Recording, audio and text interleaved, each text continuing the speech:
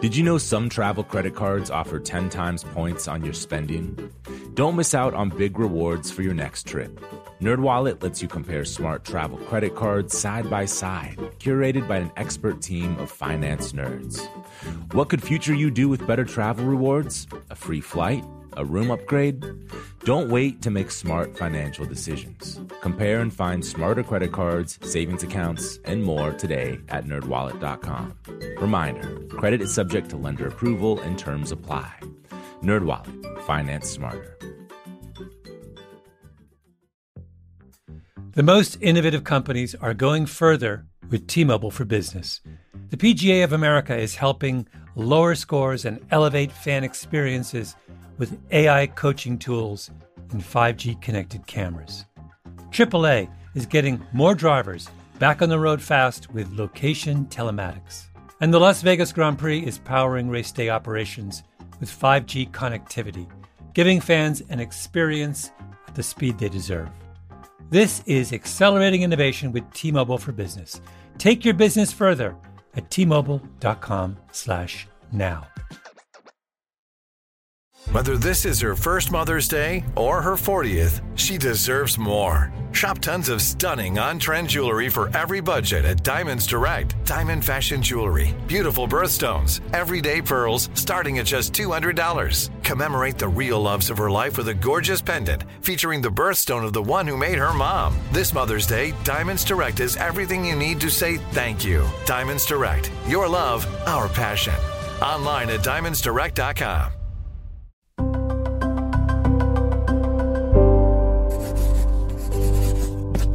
Pushkin. I'm Maeve Higgins, and this is Solvable, interviews with the world's most innovative thinkers working to solve the world's biggest problems. My name is Roy Steiner. I'm the managing director of the Food Initiative at the Rockefeller Foundation, and my solvable is to reduce by 50% diet-related diseases in our generation. Okay, so this is a big one, but it wouldn't be solvable if it wasn't. When researching this episode, I was blown away to learn that today we're in a global epidemic of malnutrition. Of course, I know that in some parts of the world, there's a hunger problem, but a global malnutrition epidemic? It turns out that means both over and undernutrition. In the past 30 years, obesity rates have doubled in adults and tripled in children. The major nutritional issue used to be undernourishment. In the 1970s, 35% of the world's population were undernourished. Now that's 12%, and most of the countries affected are experiencing conflict or war. So I guess that shows that nutrition is linked to many other problems, like not just poverty.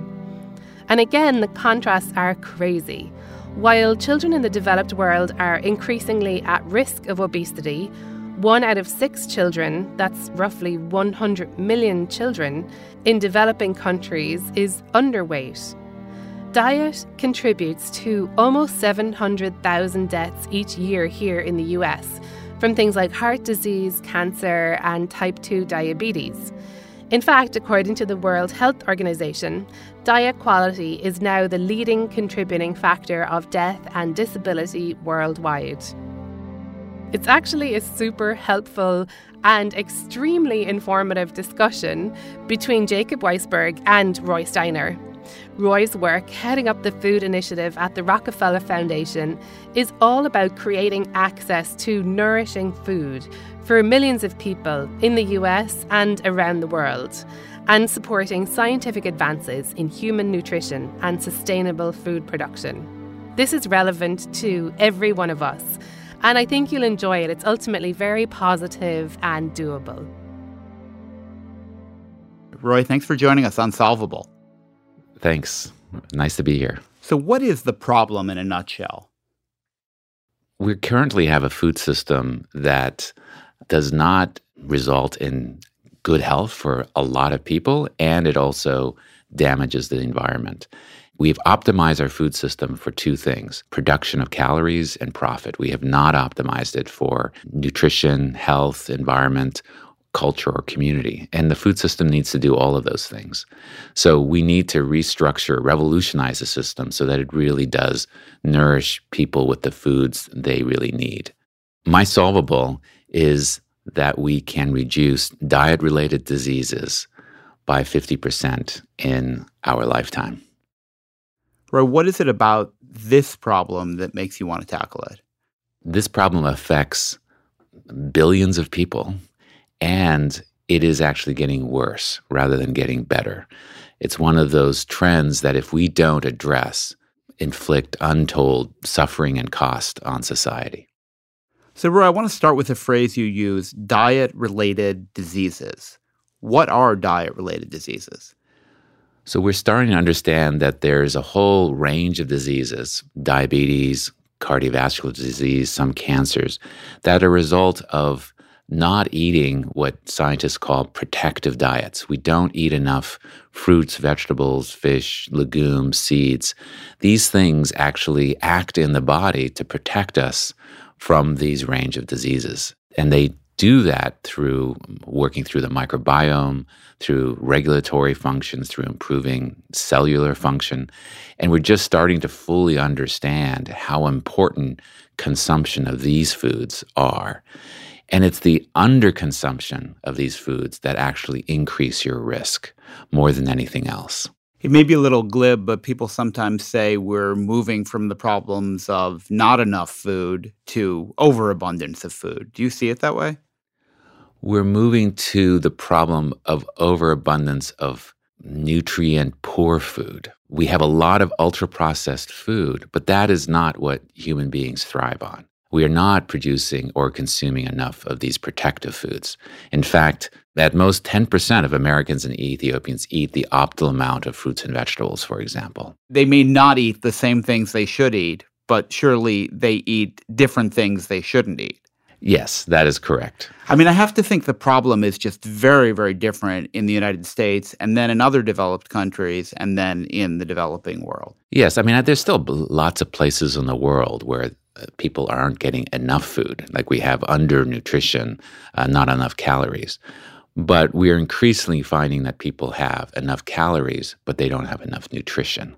And that is actually a universal problem. That's not just in the United States or in Africa or in China or India. It's everywhere. And where they don't get enough calories, that's increasingly a political problem, right? It's Absolutely. that food isn't getting to them because of civil war or bad government or some sort of crisis that the system can't deal with. Yeah, absolutely. Almost every famine is the result of poor governments or conflict. Can you make this a little more vivid for us? I mean, what are the kinds of consequences? I know diabetes, obviously, in this country, and there are a range of diseases that come from not having the protective diet you're talking about. But what does this look like to someone like you who's trying to get a global perspective on it? Well, one of the most extraordinary trends you see in the world, in the United States and everywhere else, is this dramatic rise in diabetes and prediabetes. Right now, we have 400 million people in the world with diabetes. That's going to grow to 600 million in 10 to 20 years. 50% of American children, if the trend continues, will suffer from diabetes in their lifetime. And when you think about this trend, which right now, India has 70 million people with diabetes. China is on track. It has even more. And the consequences are incredibly severe. During the entire Iran-Iraq war, there was 1,700 amputations, which is just terrible for the soldiers. But just last year alone, there were 83,000 amputations due to diabetes in the United States.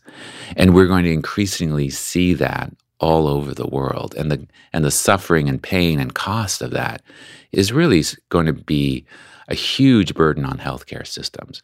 Some people have said that, our food system right now is bankrupting our healthcare system. Do you see it as inevitable that developing countries follow this path in the United States towards overconsumption of overly processed foods that are cheap partly because of governmental subsidies? Right now, that is the trend. We're hoping that we can change that trend by a number of interventions, including, education, but changing the supply chain. And as you said, subsidies really do influence the food system in a very dramatic way. 95% of the agricultural subsidies in the United States go to 6 crops. 85% of research goes to those same 6 crops. So we're ignoring actually the foods that make us really healthy, that protect us.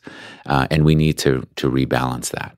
Your solvable is to reduce diet-related diseases by half over a generation. What has to happen for that to be possible? What diseases get reduced, and how can you see that happening?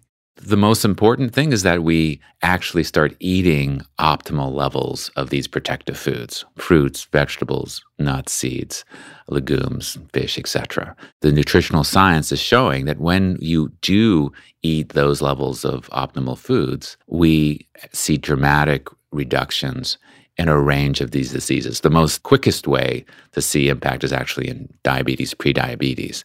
But we think that has impact on cardiovascular disease and multiple other diseases, which happen over a long period of time. These are chronic, non-communicable diseases. People in this country, and I don't think they're alone, their diet is a very personal thing. They don't necessarily like people on the outside, whether they're medical experts or policy experts or people in the media, telling them that they eat too much, that they eat badly, that they're too heavy.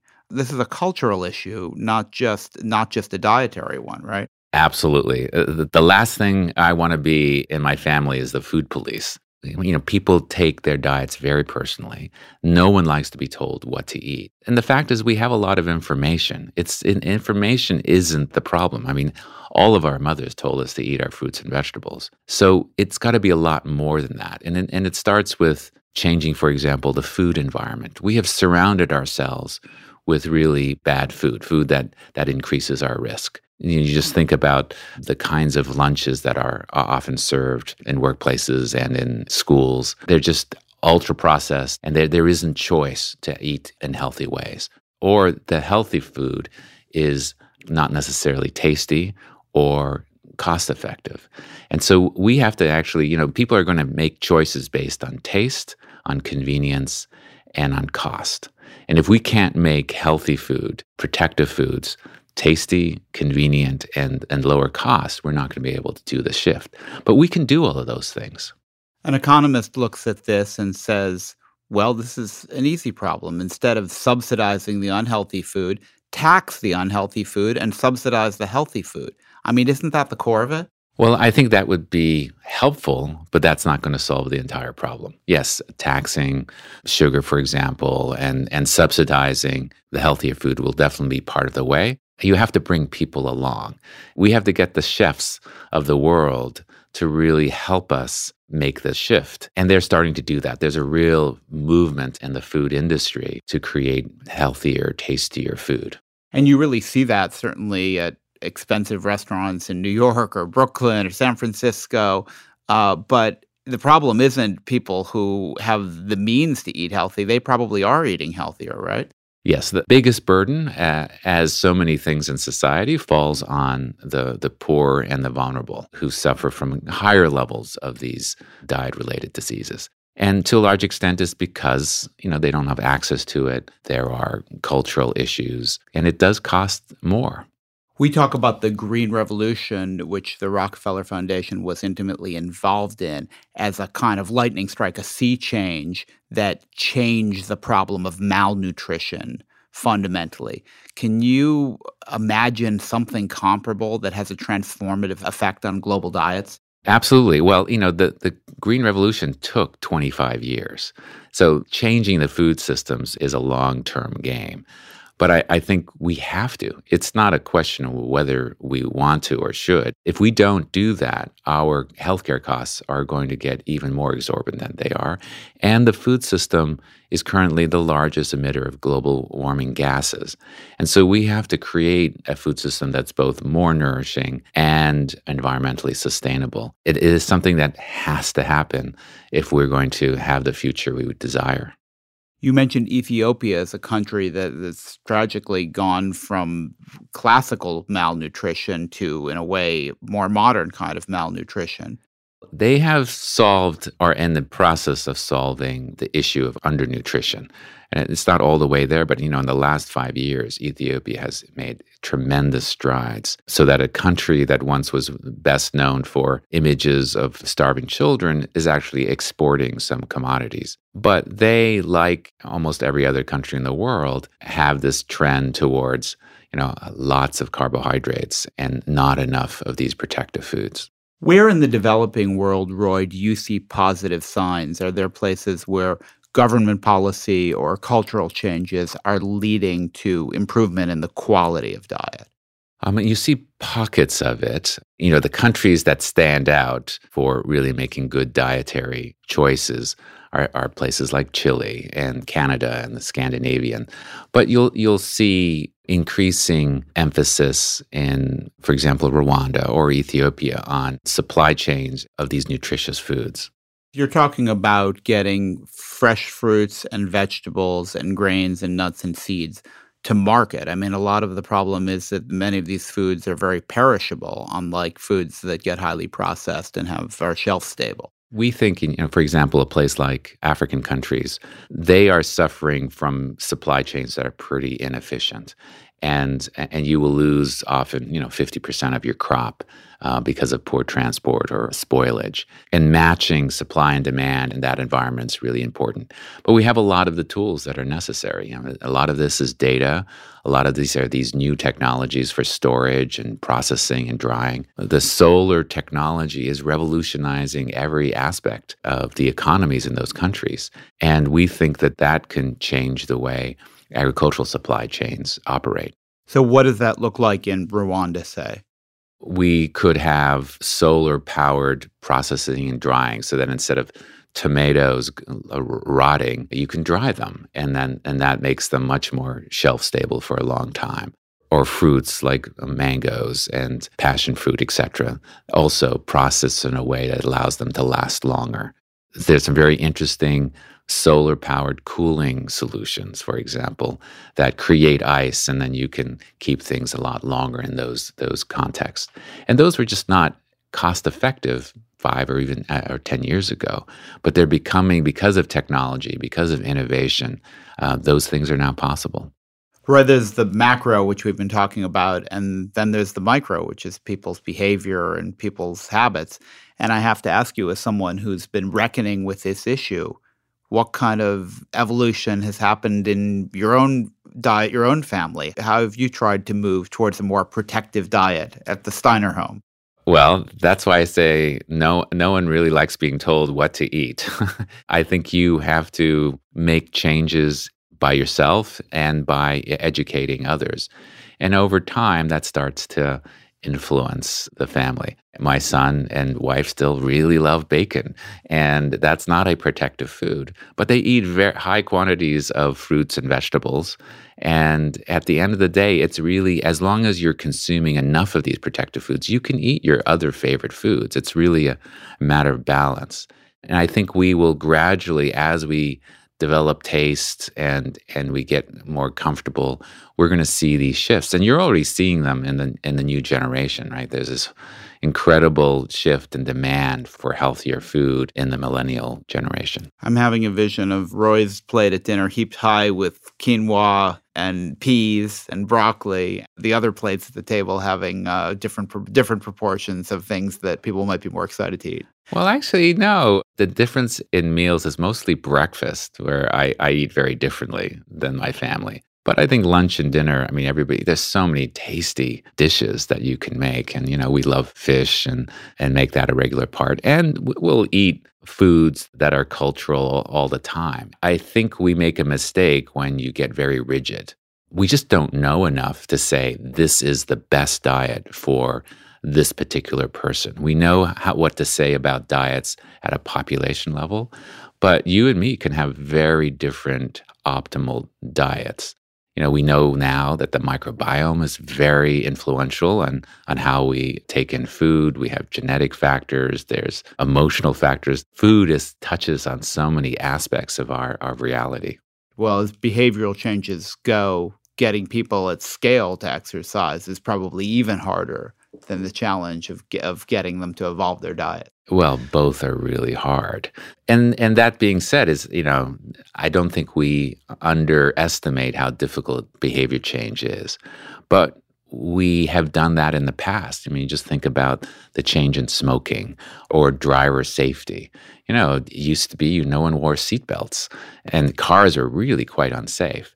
Now they're incredibly safe as a result of behavior change, new regulations. Smoking is an example where everybody used to smoke indoors in airplanes, which seems unthinkable now. But that changed over the course of a generation because of multiple efforts to make that change. I've read conflicting things about obesity in the U.S. Is it still getting worse, or has it flattened out or started to get better? It's still very, very high. I mean, the estimates are 30 to 40% of the United States are obese. Another third are overweight. And so you really have 2/3 of the population that are suffering in some form from metabolic disease. I have not seen any of the statistics that show that that's actually getting better. I do know that prediabetes and diabetes continue to increase. And everybody knows that our healthcare costs continue to go up. The rate of increase almost has to decline because it's at such a high plateau. As you say, such a high proportion of the population is obese or overweight. What role do doctors play in this? I mean, surely when people are dealing with the consequences of their diet, they're in a medical setting. That is a major area where we can improve. It turns out that the recommended number of days that a doctor study nutrition out of 4 years is 4 days. But in fact, on average, it's only 4 hours. So essentially, doctors learn almost nothing about nutrition, even though we now know that 60 to 70% of all non-communicable diseases are diet-related. So that's a really big miss there. And that's true for for nurses and other healthcare practitioners.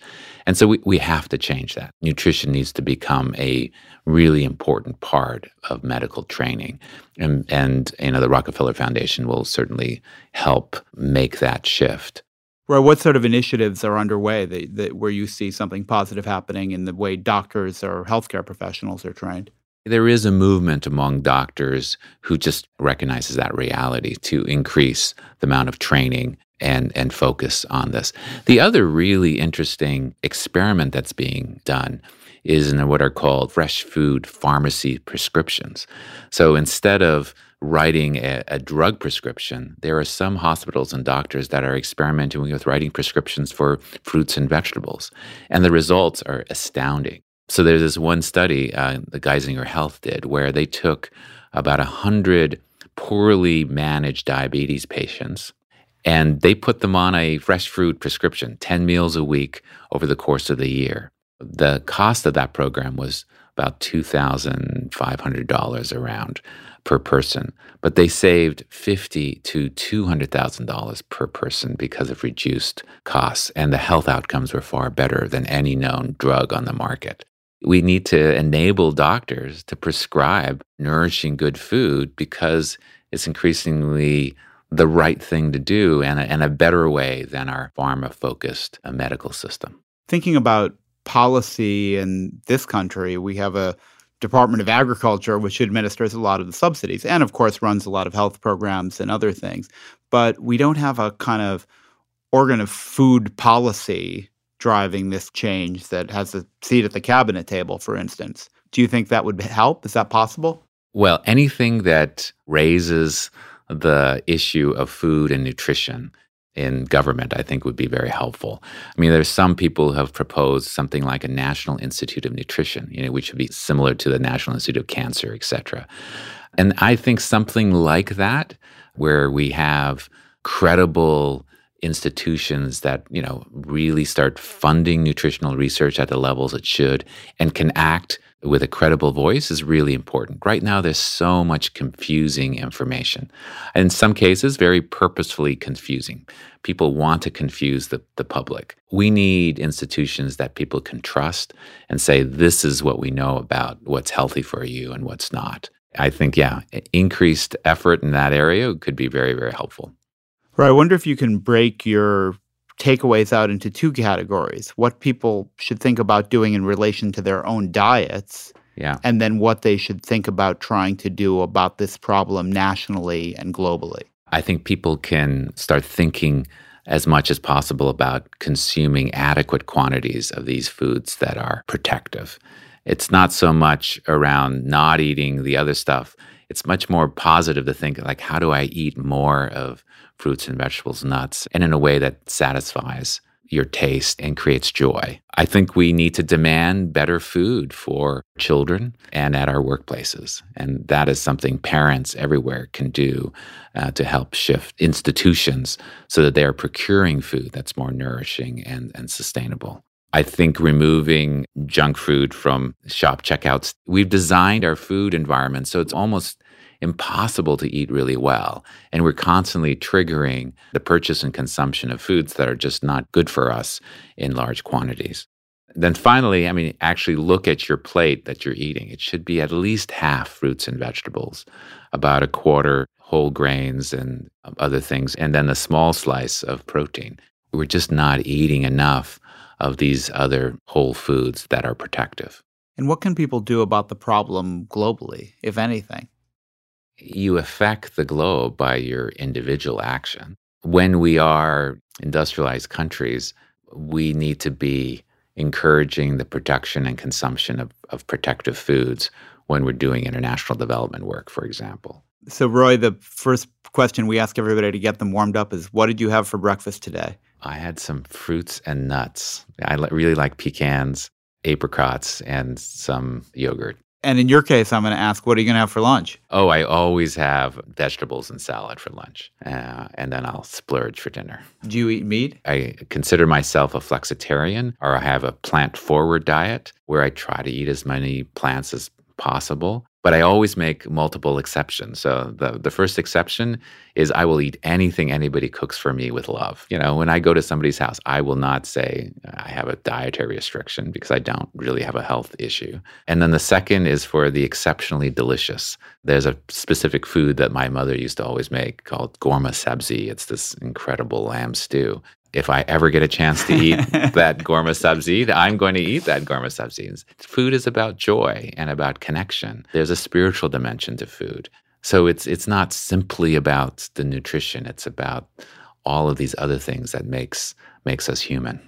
So the Roy Steiner food rules are plant forward, don't be a pain in the ass for other people, enjoy food, don't be too rigid. Yes. I think that's a good set of rules. Yeah. How do we maximize joy and health? Oh, I just loved that conversation. Roy has multiple degrees and a PhD in agricultural engineering and all the rest of it. And he's telling us that to save our own health and the planet's, we need to maximize joy when it comes to eating. I really appreciate this holistic take on food. The way we eat today is not sustainable.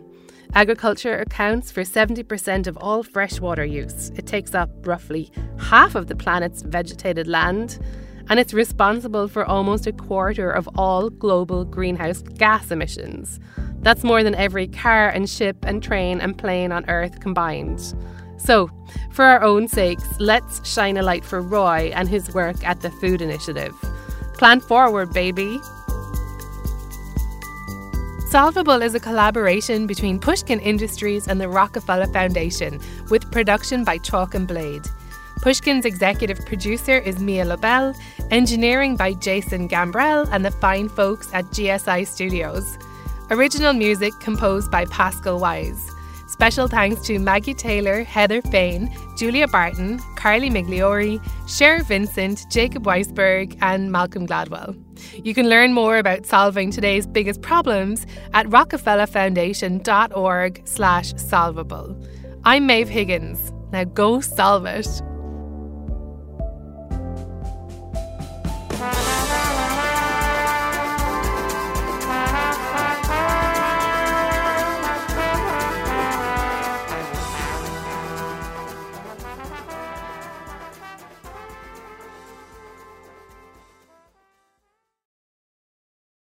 Step into the world of power, loyalty, and luck. I'm gonna make him an offer he can't refuse. With family, cannolis, and spins mean everything. Now, you wanna get mixed up in the family business. Introducing The Godfather at ChumbaCasino.com. Test your luck in the shadowy world of The Godfather slot. Someday, I will call upon you to do a service for me. Play The Godfather, now at ChumbaCasino.com. Welcome to the family. VGW Group. No purchase necessary. Void where prohibited by law. See terms and conditions. 18+. We went from normal life, healthy child to acute lymphoblastic leukemia, or B-cell ALL. The St. Jude team came up to get CJ via ambulance. Shortly after that, I noticed a rainbow.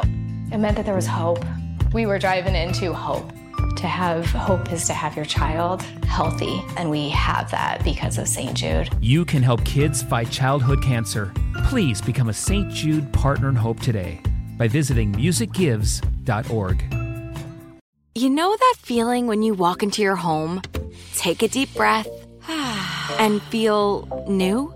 Well, that's what it's like to use Clorox Scentiva. Because Clorox Scentiva smells like coconut, cleans like Clorox, and feels like energy.